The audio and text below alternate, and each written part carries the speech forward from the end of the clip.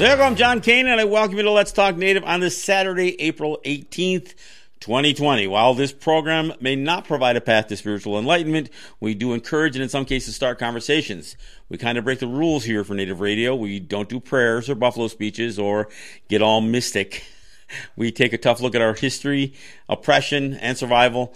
We talk about culture, the arts, politics, and identity, and we may step on a few toes along the way. But our real goal here is to bring people together by breaking down what separates us. We'll take on the false narratives and provide critical thinking to all that's heaped upon us, and we do it all right here live from the Cattaraugus territory of the Seneca Nation.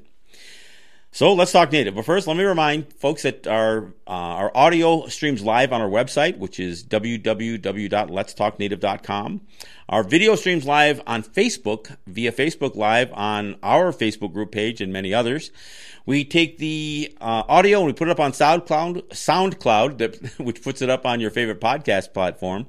And we take the video and we put it up on our YouTube channel. So if you listen to us live, that's great. But if you want to listen to us on demand, you can do that either through a podcast or through our YouTube videos. So I encourage you to subscribe to our podcast on our YouTube videos. We produce videos that are not just our radio shows, and you can take a look at those. And those are usually short-form videos that can be used just as discussion starters as well. So, look, I'm the host and producer of the show. I'm joined here in studio by Jake Proud, who's managing our audio and our video. And, well, let's just get into it. So, it has really only been 1 month since the travel restrictions, the stay-at-home orders, businesses closing down to essential businesses. It's only been a month. I know people are feeling like this has been going on forever. I share in the sentiment that March felt like the longest month ever. I'm not sure that April seems to be dragging as long as March has. But again, it's only been a month. It was March 16th. Was usually for most places was the first day of some of these stay-at-home orders and businesses closing officially. I mean, some had closed before that, but schools were still in the process of hashing that out and sorting that out. So it's only been a month, but some people are really, really cracking under the pressure. Across the United States, and I don't even know about Canada at this point, but certainly across many states in the United States, major cities, and I'm talking about Michigan, Ohio, Minnesota, California, Texas, Virginia, again, East Coast and West Coast going all the way across. I mean, there are people who are really just saying they need to fight their state to have their states opened up. They're carrying, wearing MAGA hats and Trump banners. Somehow they're equating opening up the states immediately with supporting Trump. Although Trump hasn't really, jumped fully into that mix yet. I mean, it's just a matter of time, I'm afraid. But a lot of these guys are carrying weapons. They feel like they got to not only protest their First Amendment, they got to bring their rifles to associate this thing with gun rights as well. They're wearing their MAGA hats and their "Don't Tread Me" flags and "Tread on Me" flags. All of that stuff. I mean, they're making it sound like that they have been imprisoned because they're being asked to stay home. I don't know how bad your families are that you feel this like crazy over having to spend time with your families, but this is the political right and the evangelical right too. I listened to a bunch of these protesters. No, God, we're in God's hands. It doesn't matter that we don't have to have our liberties taken away. God's going to take care of us. So you got this like evangelical side of this thing, and there are churches who are actually suing some states for telling them they can't hold group worship and all that other stuff. It's crazy, folks. I mean, and then just listening to some of these folks. And look, if you want to go to a crowd and violate the social distancing recommendations and the essential travel and all of that stuff, what you do to yourself is one thing, but when you go back home and you start infecting other people, especially elderly people, and Jake and I were discussing, I've thought most of the people that I saw were middle aged anyway. But Jake was saying no, there were a lot of gray hairs in there, so there were a lot of older people who are probably more at risk. And I have to admit, when I do go out and I go to a store or whatever, I'm seeing a lot of elderly people. For I can't believe that there aren't people who are concerned enough about their parents and their grandparents that they won't shop for them. Why would you subject? And maybe, maybe it isn't about subjecting them to this. Maybe you just can't contain that age group. They are, this idea of what liberty really is something that, or freedom is something that Americans have this twisted idea of what life and liberty really are. And there's no sense of community. I mean, if you show up at a protest rally and a bunch of you wearing MAGA hats, that doesn't make you a community, especially if you don't really, give a rat's ass about anybody else except for yourself. If you're only there to fight for your right to, I don't know, to get a haircut, that was the one thing. Oh, you open up hair parlors. We need hair salons opened. Well, obviously, that's not a big issue for me, obviously, but no, I mean, I'm watching this stuff and I'm thinking, man, these people are crazy, and most of them are white people, So I know people don't like the whole race thing, but I'm sorry, most of those white folks are crazy. I'm not saying there weren't a few people of color in the mix. In fact, I saw a couple of people of color wearing MAGA hats, and I'm still not quite understanding that one. But so I say all this. As this, all this stay-at-home order stuff is really unraveling, among certain groups of people. I'm not saying it's the vast majority. I mean, obviously these are protests, and there's a couple of hundred. I think the biggest one I saw maybe had 500 people at it. So, but it's not a lot. But there's the media covering it. The media is propping up, and it's not just Fox and Breitbart that are covering this stuff. I mean, it's getting a lot of coverage. And I'm going to tell you, at some point, Trump is going to start rallying with these folks. I mean, he's going to start showing up at these things. I guarantee one of the first big public things you're going to see is going to be a Trump rally. And it's going to be one of these swing states that he thinks that he's going to electrify the base who is now frustrated with having to stay home for a month. And that's the way it's going to play out. Now, and the interesting thing is, so while this is happening across states, across the United States, native territories are actually tightening the restrictions. Tonawanda Senecas out here are going to, they're shutting down all the shops, the smoke shops. They're all closing next week. Here in Seneca territory, there's essentially, effectively a curfew that has been ordered. Visitors on Seneca territory are asked to leave by 7:30 each evening. Businesses are supposed to close down at 8 o'clock unless you're an essential business. And yes, I do regard ourselves as essential businesses. That's why we're here. In Tuscarora, I think they shut things down and they close it off. I think there are people patrolling, from what I understand, to try to, shut down some of the traffic going through the territories in the evening. So while native territories, because a couple of infections have occurred on our territories, are tightening up, justifiably or unjustifiably. It's interesting that the exact opposite is happening in some of these other communities. Now, it's also interesting that it is a lot of the swing states, or the states that you're going to have a lot of this evangelical right and a Trump cult atmosphere in them. Excuse me. But it is interesting that you see more and more of that. And like I said, it's going to be interesting to see how this plays out. As I mentioned on the one of my last shows, Dr. Tony Fauci and this Dr. Birx, they adjusted what they figured was going to be the total of deaths caused by this. They adjusted their prediction down. The early prediction, the earliest prediction was real high, but then by the time these guys were doing these media events with Trump, they started saying, well, we expect there will be loss of life between 100 and 200,000 people. Well, last week, for whatever reason, they said, we now think it's going to be significantly less than that. And they put a number at about 60,000. Now, here's the problem with that. It's like 40,000. It's like 39,000 right now. Tomorrow, it'll be over 40,000 people passed away on this. In 10 days, because they're averaging about 2,000, actually over 2,000 people a day dying, they're going to be at 60,000 people in 10 days. They're going to be at 100,000 people in a month, or over 100,000 people in a month.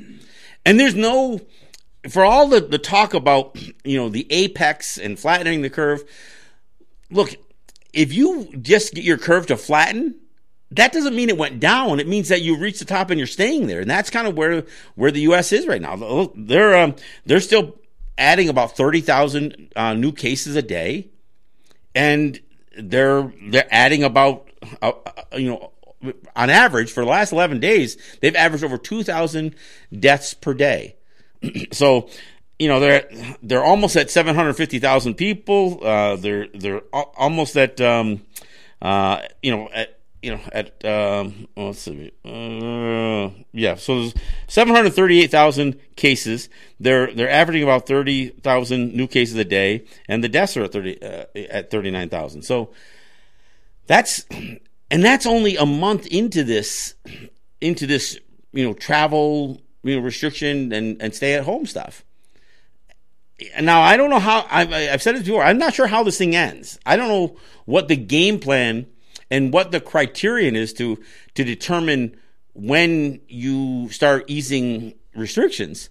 But I'm pretty sure you don't wait until you get to the peak, and when you're at the peak, that's when you loosen things up. And that's where everything's at. It is really bizarre. While you're at the highest level of cases per day and deaths per day, that you begin the process of loosening the restrictions. If you had any idea about what the restrictions were supposed to do, you certainly wouldn't relax them while you're experiencing the highest rates of everything. I mean, it's bizarre to even think about the fact that Trump, is trying to lay out the process. I mean, and of course he backed down from saying that he's the one who's going to open up every state, that he is the ultimate authority, to now saying that he's giving the states authority. Make no mistake about it. He didn't give the states the authority. The states already have the authority to either shut things down or not shut things down. Now, look, I think there are some things that the states did that they didn't have to do. I think there's like state forests and hiking trails and even some of the marina stuff that doesn't really make sense to me personally, because I don't see these things as creating social distancing problems that much. I mean, if you're hiking on a trail, you're not hiking within 6 feet of somebody. I mean, that's not a hike. So I don't know. There's something that I don't fully understand. Apparently in New York State, I heard, and I don't know this for sure, but they've authorized private golf clubs to open up, not public ones. So if you pay your $40,000 or $50,000 or $100,000 or $200,000 a year for your country club membership, you're no longer going to be restricted. You can go there and golf. But if you want to go play at the public golf course, not yet. Golf seems like a pretty open thing to me. Granted, you might have to have one person per cart or walk. Heaven forbid, right? You'd have to walk and carry your bags. But I don't know. There's some things that I don't fully understand. And I'm not even sure if the whole flattening the curve thing has a long-term game to it. I don't know what the strategy is long-term, because again, at what point do you start to open things up? How far down the curve after you have reached the apex and you start to go down? At what point do you open things up? Because I guarantee you, there's going to be a spike now. I mean, just based on even these morons that were out protesting, today and a little bit yesterday, you're going to see a bit of a spike. And the more things are relaxed, and it's not, I'm not saying this because I'm trying to be prophetic. I mean, Singapore went through this thing, Japan went through this thing. If you look back at the historical record back with the Spanish flu, the same thing happened. There was loosening of restrictions, and then they had Actually, the second wave was bigger than the first wave because they loosened restrictions too early. And I get it. You know, Trump is worried that his presidency's on the line here. November is not that far away. If he can't get, you know, some trajectory for the economy heading back to where he thinks it was, which he thinks was great, he knows that he's sunk. So if he has to wait, you know, several more months before things can really start to open up, you know, and shame on the average quote unquote American who many people are getting paid. Some people are getting paid more not to work than when they were working. And it's funny listening to Trump talk about China manipulating their currency and doing all this. Well, what the hell do you think the United States did when it started printing money just to prop up the stock market, or to start printing money? And they're not even really printing money, but to adding money to the economy just so they can send stimulus checks out to everybody. There's a long-term downside to that. It's called inflation, you know, and it's called the potential collapse of the economy. What's happened thus far hasn't really been a collapse of the economy. It's been a shutdown of the economy. And there's a difference. The difference between an economy collapsing and one that is just literally closed down. A collapsed economy means all of the confidence, all of the consumer confidence, all of the confidence in what a dollar is worth goes away. That hasn't happened yet. So this idea of an economic collapse, that hasn't happened yet. And I'll admit, I'm a little surprised. You know, I almost thought there would be this like run on banks and that kind of stuff. But of course, they can't really have a run on banks as long as you got the federal government trying to do direct deposit into banks. And because people aren't necessarily pulling currency out, they're still using your ATM cards and that kind of stuff, their bank cards and their credit cards. You know, it makes a collapse. It actually makes a collapse pretty easy, you know, because everything is electronic. But it really is concerning, and when you get to the point here where maybe things have reached a ceiling, I don't even know that they have. I don't know if this apex or this flattening the curve is more associated with the limitation on testing, because again, all of these numbers, all the numbers the ones that I rattle off every show, are really based on people who have been tested. And it's still only 1%, 1.1% of the U.S. population has been tested. And based on those tests, that's how they're coming up with the number of cases, the number of deaths, and all of that stuff. 1.1%. And they can only test so fast. You know, one of the big battles between, you know, Andrew Cuomo, governor of New York, and Donald Trump has been over testing issues. Because it's really difficult for states to press companies to create testing. That's something the United States can do, the federal government can do. And right now, there isn't enough testing. One of the big issues is nursing homes. I mean, and so here's where the elderly are, and they're the most vulnerable. In fact, in many cases, some of the biggest pockets of death from the coronavirus has happened in nursing homes. It started out in Washington State. Seattle had their first one. That's when most of their loss of life came from nursing home infections. So how do you avoid that? So, well, the way you avoid it is first you test everybody, and then you test all the staff. And you know what? You got to continue to test the staff. You've got to make sure that the people who are tending to the elderly are not infected. You have to cut off visits. But they still can't even test. They don't have the capability. In New York State, and this is what I was listening to Cuomo talk about this. They don't have the capability to test not only on a regular basis, but even initially give tests to all of the employees that work at nursing homes. They've started to put those numbers up separately, the nursing home deaths, because it's become a real singular issue in terms of how many people have been infected in these nursing homes. I mean, and this is why I've said one of the biggest issues here is how do you protect the most vulnerable people? And the most vulnerable people are the elderly and anybody with underlying conditions. And the elderly is, you know, people my age and older, 60 and above. although many of us who are 60 and above who don't have underlying conditions are not in as much risk as people our age or even younger with underlying conditions. So, but this is the concern. So, look, if you want to go out and raise hell about Ohio opening up the state or Texas or anybody place else, that's fine. But if you're going to go, if you're doing that in public and then you're going to go work into a workspace where, because you're an essential employee or you're going to go home and visit with grandma, look, you may have think that, I'm willing to, risk my life to fight for freedom. Yeah, but are you willing to risk the lives of everybody around you?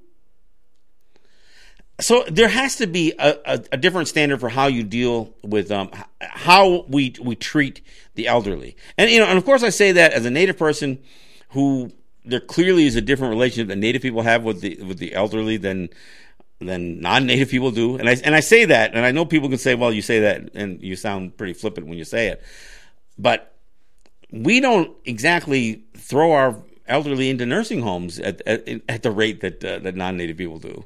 So it's just not the way we do things. More often than not, we have a parent or a grandparent living in our homes. We do have senior living, and some of that, but it's right within the community. It's not like off someplace. So we have a different relationship with the elderly, and frankly, we value the knowledge and because culture is such an important part to Native people. We have a different value that we place on things like language and experience, some of what the elders went through, even some of the residential school experiences and all that stuff. Most of our generation don't have that. And granted, that's it's trauma that they're handing down, but it's important that we know this stuff. So we value the elderly differently than other groups do, and but I don't think anybody, whether you hold the same values that Native people have or not, I don't think anybody wants to see their elderly loved ones exposed to risk. So I mean, again, there has to be a different standard that we have for how nursing homes and elderly, whether it's elderly in your home or whether it's elderly in nursing homes, we just have to have different standards for how much we're going to allow them to have exposure to the outside while this is going on. Even if you don't support all of this shutdown stuff, I mean, there are ways you can do some things and kind of get things back to normal and still make sure that you protect a specific group of people. So I think that's an important thing, that has to be considered in all this. But like I said, it really does concern me. Now, one of the other things I wanted to mention, this was an interesting week because as much as there's been an attempt to overcome the rivalries and the egos that exist between politicians, not only, Democrats versus Republicans, but even state versus federal. Some of that stuff really started to unravel this week a little bit too. While Andrew Cuomo was doing one of his media events, and every day he jumps on the television, and he does his in the morning. And then Trump does his in the evening, usually after 6:00. But Andrew Cuomo does his in the morning, before noon. So while Cuomo is doing his, Trump starts tweeting and almost antagonizing with his tweets what Cuomo is saying as he's saying it. And so Cuomo starts unleashing on Trump. Look, I'm not a big Cuomo fan, personally. I'm not. But I gotta say, I kind of rather enjoyed listening to him blast Donald Trump. I mean, Trump had said something to the effect in one of his tweets that Cuomo should spend less time whining and more time doing his job. And so apparently, Cuomo responded by saying, "Mr. President, if you're watching television, maybe it's time for you to get up off the couch and go to work." So there was kind of like that little going back and forth, but then it got more intense with that, and Cuomo started putting things in perspective in terms of Trump was arguing that Cuomo asked for more beds and ventilators than he needed, and so Cuomo flat out said, "Look, everything that I asked for was based on the predictions and the estimates that the CDC and the Trump's task force put out there. That's where he drew his predictions from. And of course, I even have a different take on whether there was really too many beds requested, by turning the Jacob Javits Center into a hospital, or sending the naval ship Comfort up there to sit off one of the New York piers. I'm not convinced that those beds weren't really needed. I think they were needed. I just think that a lot of New Yorkers, after listening to 3 or 4 weeks, it constantly being pounded into them that the hospitals were experiencing chaos and that it was getting worse and worse and worse on a daily basis. I think many New Yorkers just said, look, we're not going to go to the hospital. For one thing, if you did end up being tested, and if you tested positive for COVID-19, you no longer were going to have your family around you anymore. You were going to be isolated, and I mean isolated with no family. If you need to be hospitalized, you are not going to have visitors anymore. So the day you went to the hospital might be the last day you saw your family. And, so I think that's part of the reason that a lot of people didn't go to the hospital. And that's why you've seen an uptick in the number of people dying at home. And they're not dying at home because just purely out of, choice. I think some of it had to do with hearing the constant drumbeat about how chaotic hospitals were and how much more chaotic they were going to be. I mean, that's a conclusion that I'm drawing here, because other than this COVID-19 really attacking people at home, people in New York do go to the hospital. I realize there's some groups that shy away from hospital treatment more than others, but they do go to the hospital. Now, the other thing I wanted to mention, and this is truly disturbing, I didn't realize that. I was talking to my daughter the other day, and she didn't realize that there's so much stuff on the internet that's fake, and that's there's all kinds of conspiracy theories out there. Some people claiming the whole thing is fraud and everything else. But there was a couple of drone videos and a couple of stories that were done on the mass burials taking place on Hart Island, off the near the Bronx, or part of the Bronx, I guess, in New York City. And so my daughter didn't realize that this was a real thing. I said, yeah, these are mass burials. And she said, that's crazy. I said, yeah, but you don't understand. There have been these, Hart Island has been used for, I think, like 151 years. And what it's been used for is when people die in New York City, and a lot of times it's homeless people, but it's people who have been unclaimed. When a person dies and nobody claims their body, they get buried at Hart Island. The difference is that the uptick has been huge. So now they got to bring a bulldozer in there and bulldoze a whole trench, and then you start lining up, end to end with makeshift coffins or boxes anyway, and they start at one and they start to cover it with dirt as they go, and it is truly disturbing. If you've ever seen pictures of the ditches that Native people were being thrown into from Wounded Knee, or the mass burials that the Jews experienced under Nazi control, this just it just looks too much like it. It's so much like a modern day take on the idea of doing this kind of mass burial, and the idea that there's that many people who die that nobody cares about, and or that there's no way to contact family members. That's sick. That's a culture that has broken down. That's a societal failure. And of course, the other thing that because of the amount of deaths that they've had at hospitals and in homes, and the amount of bodies that have been taken in by the coroner, they actually had to shorten the window. Normally, they would hold on to a body for such a period of time, and then if it wasn't claimed, then they'd be buried at Hart Island. But they had to shorten that window down to it's only a few days now, maybe a week, I don't know. But they've had to shorten that time period down, and I got to tell you, and this isn't just a slam on New York City. What's a government to do? But what does it say about society that people can die and just nobody cares? No family. I realize that there's a large homeless population in every urban environment.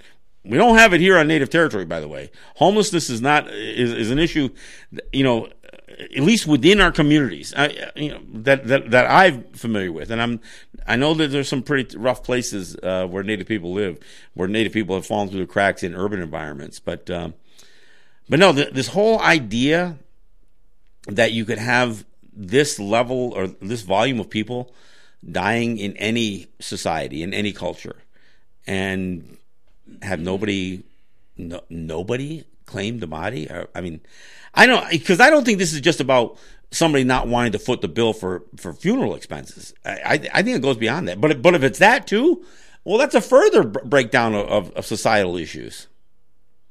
All right, hey, we're at the bottom there. We'll take a break and we'll come back and we'll get into it a little bit more. This is John Kane, and this is Let's Talk Native.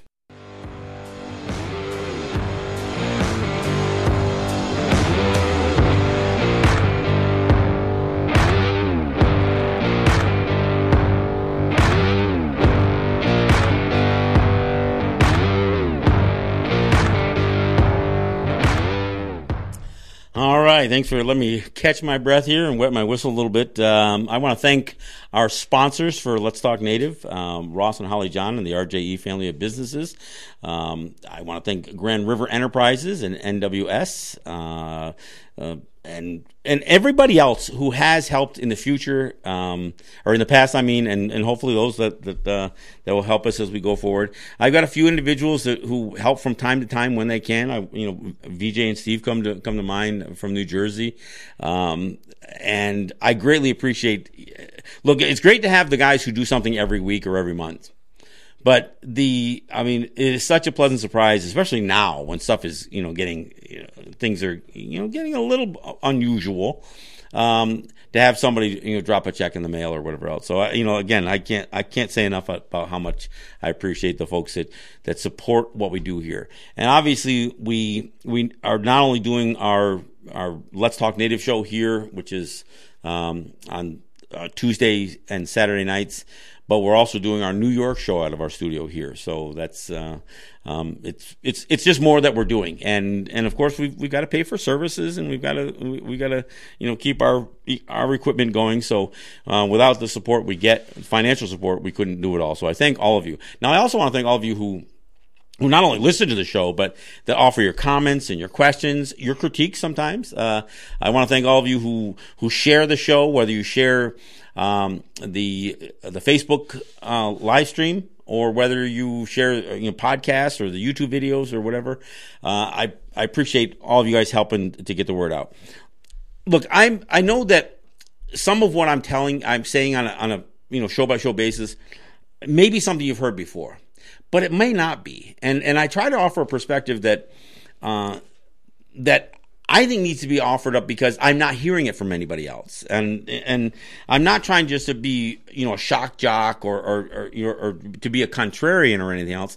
I really believe the things that I'm offering up here in terms of opinions. And I know that there's a lot of people who have grander conspiracies about this. My biggest complaint and my biggest caveat here is not that I think this whole thing is a hoax. I just think the whole thing has been downplayed so much. And I think because the numbers that we're seeing that are coming in globally are only based on numbers that come from people who are confirmed by a test, it doesn't give a true picture on how many people. Look, and I know so many people are saying, yeah, but look at what the flu killed last year, or look what this flu did, or that flu did, or they're trying to make these comparisons where they're comparing a full year and a look back at that full year where they can really assess real numbers.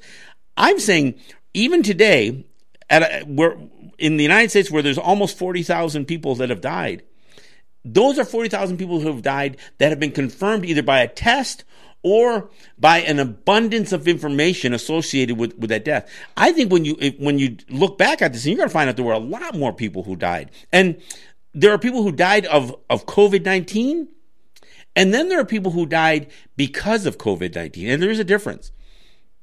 Look, if you don't go to the hospital because the hospitals are overrun with COVID-19 victims, and so you die at home of a heart attack and without any symptoms. There's still a cause and effect there. And I'm not saying that you have to list COVID-19 as the cause of that heart attack, although it's the cause of many of them. I think there are a lot of people who are probably not seeking medical attention. There are surgeries that are being put off that are considered elective surgeries, but even elective surgeries sometimes can have time constraints to them. So I think when this gets looked back on, and keep in mind, the first case in the United States wasn't until late January. So when you look at how long, and the spread is real slow in the beginning. I mean, a lot of times when they start to measure the graphs on these things and they start to chart, they don't make a single plot until they have 100 cases. But if you look at this thing from when they finally reach 100 cases to now, the chart isn't pretty, folks, and it hasn't turned the corner. I mean, it may be leveling off a little, but it certainly isn't going down yet. And I know, Andrew Cuomo keeps saying, we're seeing reductions here, we're seeing reductions there. And then they get pressed on issues about, but how many deaths are you having that you're not characterizing? So then they had to, but if you look at the average over the last 11 days, it's over 2,000 people a day. And they had a few days that were below 2,000. They had one that they posted with 6,000 people because it was people that didn't get counted for the previous days. So when I see a low like today is down a little bit. There's 1,800 deaths today. But it's a Saturday. I don't know that things are counted the same on the weekends. And, I know people are saying, this is an everyday thing. I get it. But I'll bet over the next couple of days that number's not going to stay that low. Especially when you start adding in some of the other numbers that are coming in different ways. Nursing home numbers, not just hospital numbers. So my concern is that this thing is being downplayed, and especially because, look, it's an election year. Donald Trump cannot ride this current wave into the election in November. He can't. I mean, it'd be a political suicide. So he's going to try to do something drastic. I don't think it's an accident that you had, maybe as many as a dozen protests across almost as many states today, demanding for the states to open up. This didn't happen by accident. There are some right wingers, and Trump's right there, that are going to be pushing for this stuff because they're going to try to get the economy rolling. They're thrilled to death that the stock market, started to jump back up on news that they have one drug that, that they haven't gone through any full clinical trials, but they think shows some promise. But but even that drug isn't something that's going to prevent or cure the vast majority. This is an intravenously administered drug that has shown some promise. It's not like it's cured everybody that they put it, that they tried it on, and they haven't done any double-blind studies or anything. So, but the stock market is just looking for a reason for people to start, and look, the stock market it's like a rich man's casino. They buy and sell stuff just to make money. They look for a trend that when they buy, the value will go up so they can sell it again later. It's a ridiculous thing to base measuring an economy on. And when Trump tries to say that he had the greatest economy the United States has ever seen was on his watch, it doesn't account for the fact that you had the largest income and wealth disparity that ever existed in the United States. And you know what? And it may be among the largest income disparities that exist anywhere. So when I hear, somebody talk about the United States being the envy of the world, it doesn't have universal health care. It has, tremendous poverty. I had a couple of callers on my New York show this week said they could not believe that there are native territories that don't have running water. Well, you know what? There are non-native territories, communities that don't have running water. And then there's non-native communities who have running water that you can't drink and you can't bathe with. Flint, Michigan comes to mind. But native territories throughout the U.S. and Canada have some of the worst water on the planet. And of course, not everybody does. I mean, some people can waste water and not even think about it. But you always see these little memes where you show some little kid in a third world country, who's looking at somebody wasting water and thinking, and you just can't wrap his head around it. You don't have to go to a third world country to see that, to see somebody react that way. Part of the reason the Navajo are experiencing the massive amount of infections, and I got to be clear here, on a per capita basis, Navajo country is experiencing a higher rate of infection than any other states except for New York and New Jersey. I'm not saying the total number is higher, although they do have numbers that are higher than many states. But Navajo territory, they've got, almost 1,200 cases, and they've got, well over 40 deaths. That's a lot for a population. And again, people say, yeah, but there's 250,000 in Navajo. Not on Navajo territory, there isn't. There's probably only about 100,000 people in Navajo that live on their territory. So when we talk about that population, we're not talking about Navajo living in Los Angeles. We're talking about Navajo living on Navajo territory. I mean, that's a really large number for the percentage, for the population. And why is that number so high? I mean, the rest of New Mexico and Arizona, and the states that around that territory are experiencing this number, because native territory they barely have running water in some of those places. And now, why is that? It's because it is policy-driven poverty on most native territories. I mean, the few native territories that have managed to develop an economy are fortunate, like we are. That I guess fortunate because we at least have a non-native population that we can sell stuff to, so we can be develop an economy that relies more than just selling to ourselves, our own purchasing power. And even before there was casinos.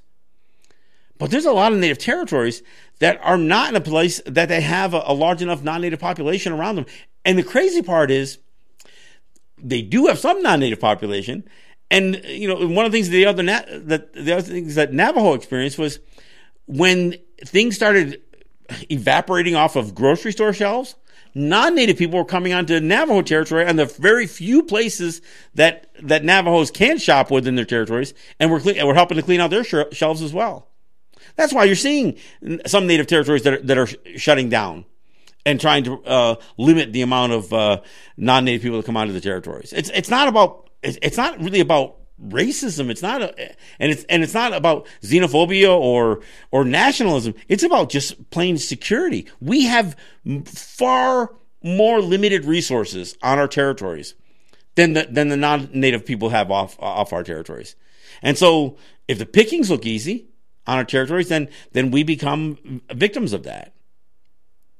But so when you talk about the income disparity, that and I'm not even just blaming Trump. Income disparity is something that that's why we call them Run the Gaius. That's why we call these presidents town destroyers, because they enrichen the wealthiest, and they expand the level of poverty for everybody else. I mean, and when you came out of the 2008 recession, or whatever they call it, the meltdown in 2008, not everybody recovered. There were millions of people who lost their homes. And you know who most of the people who lost their homes were? The highest percentage were people of color. And you know what? Some people made lots of money. This is what they call carpetbaggers. The ones who see every opportunity to make a bunch of money. And look, there are people doing it now. And I'm not just talking about the guy who goes in and buys out every bottle of hand sanitizer and toilet paper off of a shelf. Yeah, there's those guys. But there are also people who are figuring out the best way. I mean, what was I saw the story about Ruth's Chris, the franchise steakhouse, the high-end steakhouse, and the amount of money, stimulus money they're getting. They're a company that was still turning a profit. So there's all of these examples of while some businesses, this is one of the things that Cuomo was blasting Trump for when they were having their row this week. He said, "Look, you're bailing out the airline industry, but you're not bailing out the states. I don't know how the states are going to manage through this. Their sales tax revenue has gone. Most states make their money off of sales tax revenue. I mean, even states that have a state income tax, like New York's, for instance, the counties, the municipalities, they rely heavily, not just on property taxes, but on sales tax revenue. And you know what? If the only thing people are shopping for is food in a grocery store, there's no sales tax on food. You're not going to make enough sales tax revenue off of toilet paper to fund the city of Buffalo or Albany or New York. And for all of this $2 trillion worth of stimulus money, none of that is earmarked for helping the states to balance their budgets. So, look, this thing's going to get uglier going forward. The last shoe hasn't dropped on this thing. And the fact is that while this thing is still cresting, I mean, think about this thing as a flood. That's like saying, while the flood waters are there, you start moving back in. You don't move back in to your homes while you got 3 feet of water in the freaking house. If you move back at all. But that's what they're talking. Now, while that curve is at its highest peak, they want to talk about, well, let's go back to business as usual. And even if they're saying, well, no, we're going to do it slowly. But when do you start? And when these protests start happening, and they're all right-wing protests, and you've got a right-wing, a president sitting in the White House whose only concern is himself, he's going to let every one of these things be a self-motivator. And he's going to use these things to his advantage. Look, there is no way that you're going to convince me that the people closest to Trump or Trump himself are really that concerned about elderly dying in nursing homes. You know why they don't care? Because they don't contribute heavily to the economy. They don't. And even if they're wealthier elderly people, the sooner that money gets passed down to the next generation, the sooner that money goes into the economy. Because right now it's just sitting there. They're not productive, and they're a burden on the health systems of the United States. I know that there's some people putting a bug in Trump's ears. I think it was that Dr. Oz who said, look, if 2% of the children die because they go back to school, he made it sound like that was okay. Like that was an acceptable risk. For one thing, children aren't the ones at high risk, but there's no way in hell that anybody would sacrifice 2% of the children for the sake of the economy. But this is some of the moronic thoughts that you hear on Breitbart and on OAN and on Fox News. I don't even know why I mentioned the first two, because nobody watches that crap. But Fox News. I mean, Fox News is still the number one network in a news network on cable television. Those morons, Sean Hannity and Tucker Carlson. I mean, I don't know. I can't think of the Ingrams woman who's starting to look more and more like Kellyanne Conway every single day. I mean, these people are nuts. Some of the crap that they say is just absurd. And even when they have a reasonable guest on, it's like, that they're trying to get them to say something that they can twist around. And of course the better guests don't allow them to be. But there's I say it all the time. America deserved Donald Trump. And after 3.5 years of Trump, if the best the Democrats could put up is Joe Biden, then they're probably going to deserve another 4 years of Trump. Or Trump light in Joe Biden. So the rest of us, we got to figure out how we survive this. And I'm less concerned about surviving COVID-19 than surviving the failure and the collapse of the United States. Not just the collapse of the economy. Again, I've talked about this before. There are some things that are unraveling at an alarming level. And I never even considered a pandemic as one of the contributing factors to this. But, like I said, I listened to Trump talk about China inflating their currency and just printing more money, as the United States is doing exactly that. and eventually it starts to crash the economy. You don't. There aren't the controls in a country like the United States that where they can manipulate the economy as much as they can manipulate the numbers. So they can manipulate all of the metrics that they use. But the people who are really living and who are experiencing this stuff know what they have to go through on a daily basis. Know how very little how short their money goes these days. That's, it gets down to what we've talked about so many times on this show before this pandemic. The more and more we have to rely on what we do locally and what we do with each other and how we connect to each other. But I'll tell you, this is showing itself on a daily basis. How close to a real collapse the United States is entering into. And look, you see the failure. How's the election going to take place in the United States this year? I mean, I'm not voting anyway, but how's the election going to take place? You've already seen the whole primary season go down the tubes. They don't have it worked out. You think in a country that is supposed to be so technologically advanced, they can't even figure out how to vote?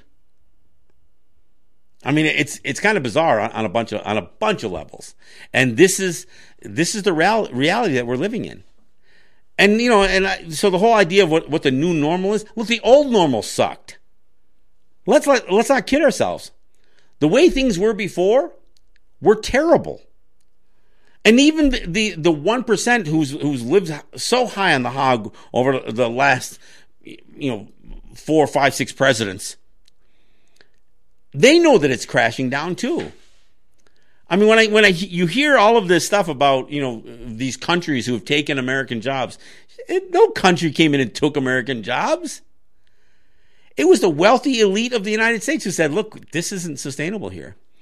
Americans actually want to get paid for the work that they do. We got to get Mexicans to do this stuff. We got to get Chinese and Taiwanese and Filipinos to do this work. We got to get Vietnamese to do this work." We can't pay a living wage to Americans. I mean, no. I mean, So it's a system that has been unraveling for years, and so you get to the place where not only has the system been unraveling, but then you elect a moron like Donald Trump. And look, the likelihood is, he probably won't get reelected because I don't know how he can survive what's happening with COVID-19. He probably won't get reelected. But I tell you, if he doesn't get reelected, it's only because of a pandemic that he doesn't get because if he had to run straight up against Joe Biden without this pandemic hanging over his head, I mean, to tell you, he'd win again. He probably won't, but he'd win again if it wasn't for this pandemic. And you know what? Joe Biden represents almost everything that Trump, stood for as well. So this is going to be, no matter what happens in November, and right now it seems like November is a long, long ways away. I mean, like I said, March may have seemed like the longest month in history. And when I see the people who are reacting right now to having to spend time with their families for a month, not for 6 months, but just for a month so far. And the fact that this whole stay-at-home order stuff is just unraveling at the level that it is. I mean, even in Florida, they open up a beach. I don't know of all of them, but the ones in and the beach was packed. So I mean, you're gonna start to see a bit of a wave from some of this stuff. I mean, look, one meatpacking plant in South Dakota ends up, infecting like 400 people, almost immediately. That's how fast this thing is spreading.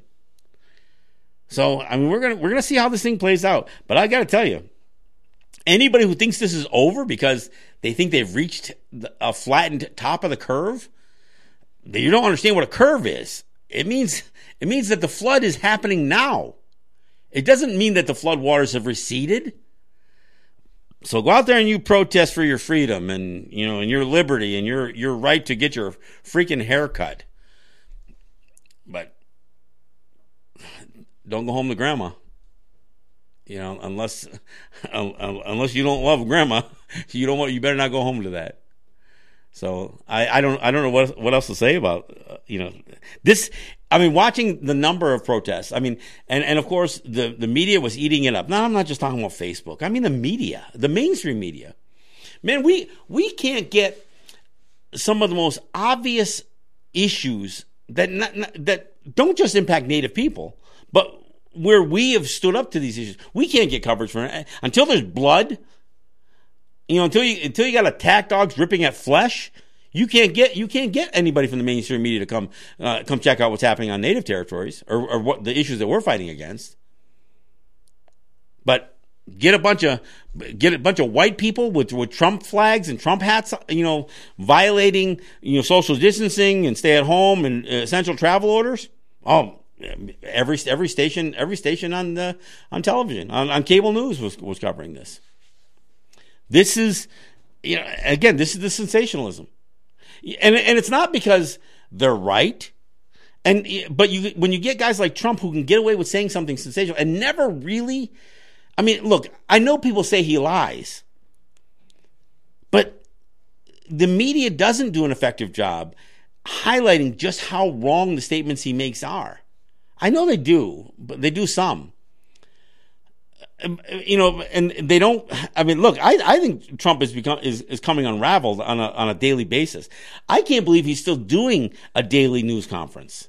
That's bizarre to me because he sucks at it. And then when he wants to try to get into a 12-hour pissing match with Andrew Cuomo, trust me, Cuomo eats Trump up on a daily basis with this stuff. And I'm not a Cuomo fan. I'm just saying, Trump is a moron. I mean, he can't even complete a sentence, let alone complete a thought. Jake said he's like a cup. The last thing that's been thrown in the cup is the first thing that comes out of his mouth. He can't even rationalize the thought process. So I don't know. It's gonna be this whole thing is, and it's so related and relevant to the COVID-19 pandemic because this is which is causing people to take a strange stance. Look, Trump denied this was even a thing. He called it a hoax, and then had to take it seriously. And he has moments of idiocy that show up when he starts talking about, well, the cure can't be worse than the disease, and then starts to back away, and then people reel him back in. But I guarantee, crowds of people start showing up on a daily basis in front of, especially if they're protesting some sort of Democrat control of a state. Trump's going to be all over it. He's going to try to win those people. He's going to try to win those states, and he's going to start trying to win them now, because he doesn't know when this thing gets better or if this thing gets better. It's his last ditch attempt. Like I said, mark my words. The first major crowd, that public event that is legal or authorized is going to be a Trump rally.